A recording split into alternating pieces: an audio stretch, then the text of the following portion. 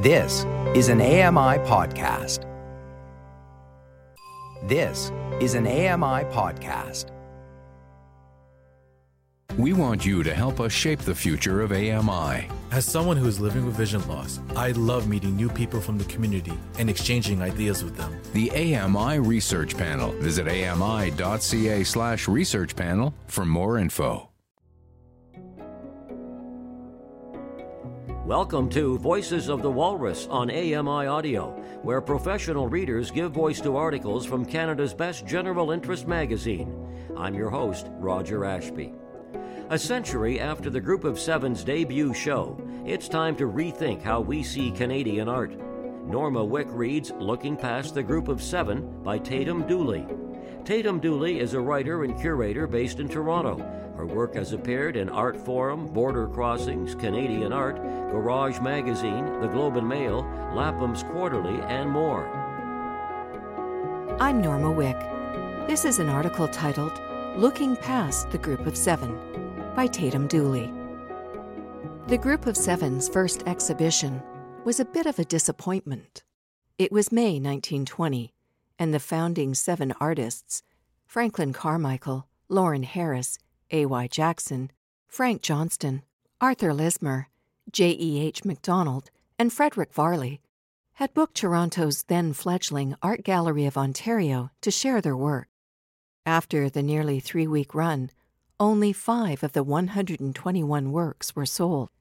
And, when the reviews came in, some were critical. Compared to the traditional European styles that dominated at the time, think John Constable's romantic landscapes, or the gauzy realism of Jean-Baptiste Camus-Corot and Jean-François Millet, the group's bold takes on the northern landscape provoked strong reaction. Are these new Canadian painters crazy? Asked a headline in the Canadian Courier, preceding much of the derision that the group would later receive over its 13-year run. 101 years later, the Group of Seven may comprise the most popular artists in this country's history, matched only by their close associate Tom Thompson, who disappeared during a canoe trip before the group officially formed. Their landscapes are not just rooted in the national canon. At times, they feel like they define the canon. The artists have been the subject of blockbuster exhibitions, books, documentaries, and at least one rock album. The Rheostatics' 1995 music inspired by the Group of Seven.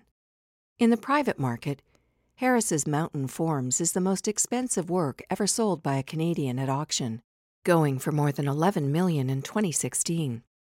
The National Gallery of Canada, the Art Gallery of Ontario, and the McMichael Canadian Art Collection have entire wings dedicated to the group, each with associated gift shops featuring postcards, calendars, wall prints, and coffee table books.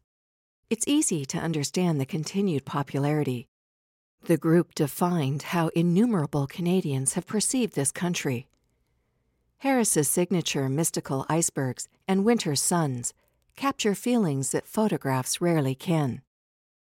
In North Shore, Lake Superior, his clouds are so solid it's easy to mistake them for mountains.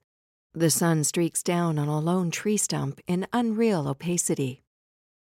MacDonald took a more organic approach to nature and had the uncanny ability to translate into thick paint the saturated colors of autumn with each stroke. Jackson, meanwhile, often worked with an almost monochromatic palette, capturing how light can imbue the northern landscape with various hues. In early spring, at Milleville, Quebec, a shadow of purple interrupts the oranges and whites like a bruise. The Group of Seven's centennial last year may have been partly muted by the many COVID-19 closures, but there was still plenty of celebration. There were articles and essays, and 45 minutes outside of Toronto in Kleinburg, the McMichael is hosting a massive exhibition featuring more than 280 works until November. The McMichael's executive director, Ian-A.C. Desjardins, also recently published A Like Vision, a hefty compendium to the show that compiles images along with essays by artists, scholars, and musicians, who all muse on their personal relationships with the group. A Like Vision is a surprising text. Coming from the McMichael, an institution created in the 1960s with the mandate of championing the Group of Seven, the book, though still largely laudatory, also deconstructs the myths that have grown around the artists over the decades, examining how and why this particular smattering of men came to dominate our collective imagination and embody Canadian identity. Talented as the Group of Seven's members were, their cultural capital did not come about entirely through word of mouth or the sheer force of their genius. Rather, these few artists were chosen by a handful of institutional leaders and rose on a relentless PR campaign mixed with some rather calculated self-promotion. They were made on a level of support that no other artists, before or since, have ever received. The Group of Seven's success is, in many ways, a story about reproduction. From the late 20s on, certain members, Lismer and Jackson in particular, worked closely with the National Gallery of Canada to move their art beyond galleries and into the public's everyday life. This populist appeal was possible thanks to a new national program that sold inexpensive silkscreen prints to government buildings and the public, a strategy designed to educate the nascent country on the burgeoning Canadian art movement. As visual arts academic Joyce Siemens describes in her definitive 1995 research paper, Establishing the Canon, this series was created to elevate and support homegrown artists alongside their European peers. Tasked with selecting the artists was staunch Group of Seven ally Eric Brown, director of Ottawa's then young National Gallery. Also involved was Lismer himself, who selected the images and wrote the associated study guides. Perhaps unsurprisingly, Lismer and his colleagues became the focal point of the series and benefited most when hundreds of thousands of prints flooded into schools, libraries, and homes. The selection of work for the Canadian series was as remarkable for what it excluded as for what it included, Zeman writes. There were no artists from the prairies, none from the East or West Coasts. Emily Carr was omitted, as was every other woman painter. So too were Indigenous artists, and even art that depicted Indigenous people. Rather, the selected works focused on pristine, empty wilderness, untamed by industry and untainted by people, as aesthetic with the Group of Seven as its epitome. It influenced the entire country's idea of what was Canadian about Canadian art, Zeman writes. It also positioned Tom Thomson and the Group of Seven, quote, at the apex of Canadian artistic achievement, end quote. The print series was expanded during the Second World War to help promote nationalism. This time, it was Jackson leading the charge, working alongside the National Gallery of Canada to create a similar series of reproductions for army bases, at home and abroad, in a bid to raise troop morale. Once again, about 1/5 of selected works were by Thomson and the Group of Seven. These reproductions became a regular part of public life over the following decades. Tom Thomson's painting, The Jack Pine and the West Wind, were an inescapable part of growing up in Canada in the late 1950s and 60s, displayed as they were in every classroom, every bank, writes singer Bruce Cockburn in A Like Vision. In another essay, Jane Wilkinson of Canadian Art writes about how these prints found their way into childhood memories and describes inheriting a coveted J.E.H. MacDonald reproduction after the death of her grandmother. For generations, the Group of Seven was ubiquitous, but dissent over its prominence was also present. And, to its credit, A Like Vision allows its contributors to air some of their discontent.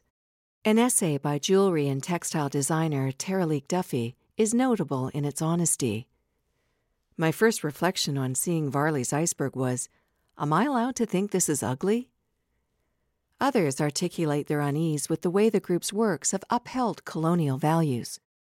Wilkinson, for example, criticizes MacDonald's painting of British Columbia's Lake O'Hara for making the land appear unpopulated, even though it was the traditional territory of the Ktunaxa people. As she writes, this painting thus offers us a fantasy. That fantasy is something that also bothers Bonnie Devine, founding chair of OCAD University's Indigenous Visual Culture program. In her own essay, she examines how the settlers' perspectives of the North were inadequate in capturing the land because they lacked a fundamental understanding of it. So go ahead, painter, she writes. Try to uncoil the bulky length of Pick Island.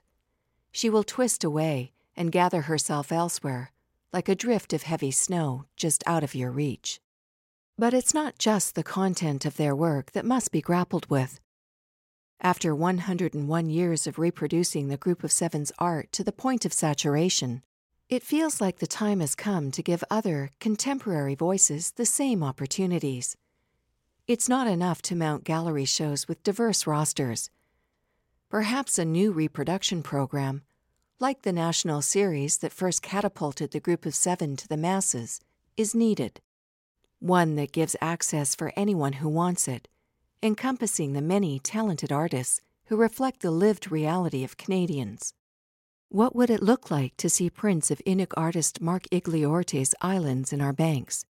Its deep red canvas, the same hue as the ore from Labrador's mines, overlaid with fractures that mimic a topographical map.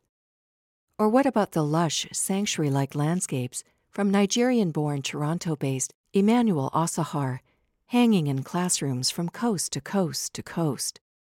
The fading tableau of Inuvialuit artist Darcy Bernhardt, which beautifully reflect the nature of memory, should garner the same reach. It's no longer the shadow of Corot, Constable, and Millet that contemporary painters must escape, but that of a cluster of modernists who started out wanting to upend the pantheon, and, in the end, only replaced it. The Group of Seven has admirably done its part in bridging Canadian art from traditionalism to disruption. But, a century later, it's time to pivot once again. A new zeitgeist must form. That was an article titled Looking Past the Group of Seven by Tatum Dooley. I'm Norma Wick.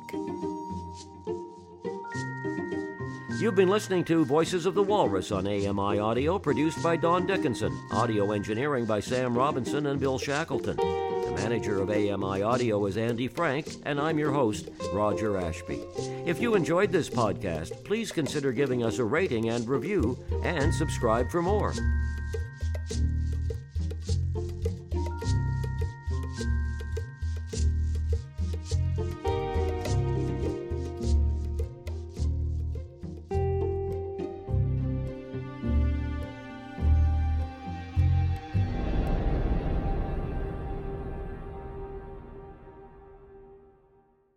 This was an AMI podcast.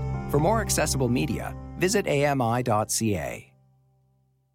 Hi, I'm Red Sail, inviting you to download the latest episode of My Life in Books, where internationally acclaimed authors discuss their lives, their work, and 3 books that have resonated with them. That's My Life in Books, available wherever you get your AMI podcasts.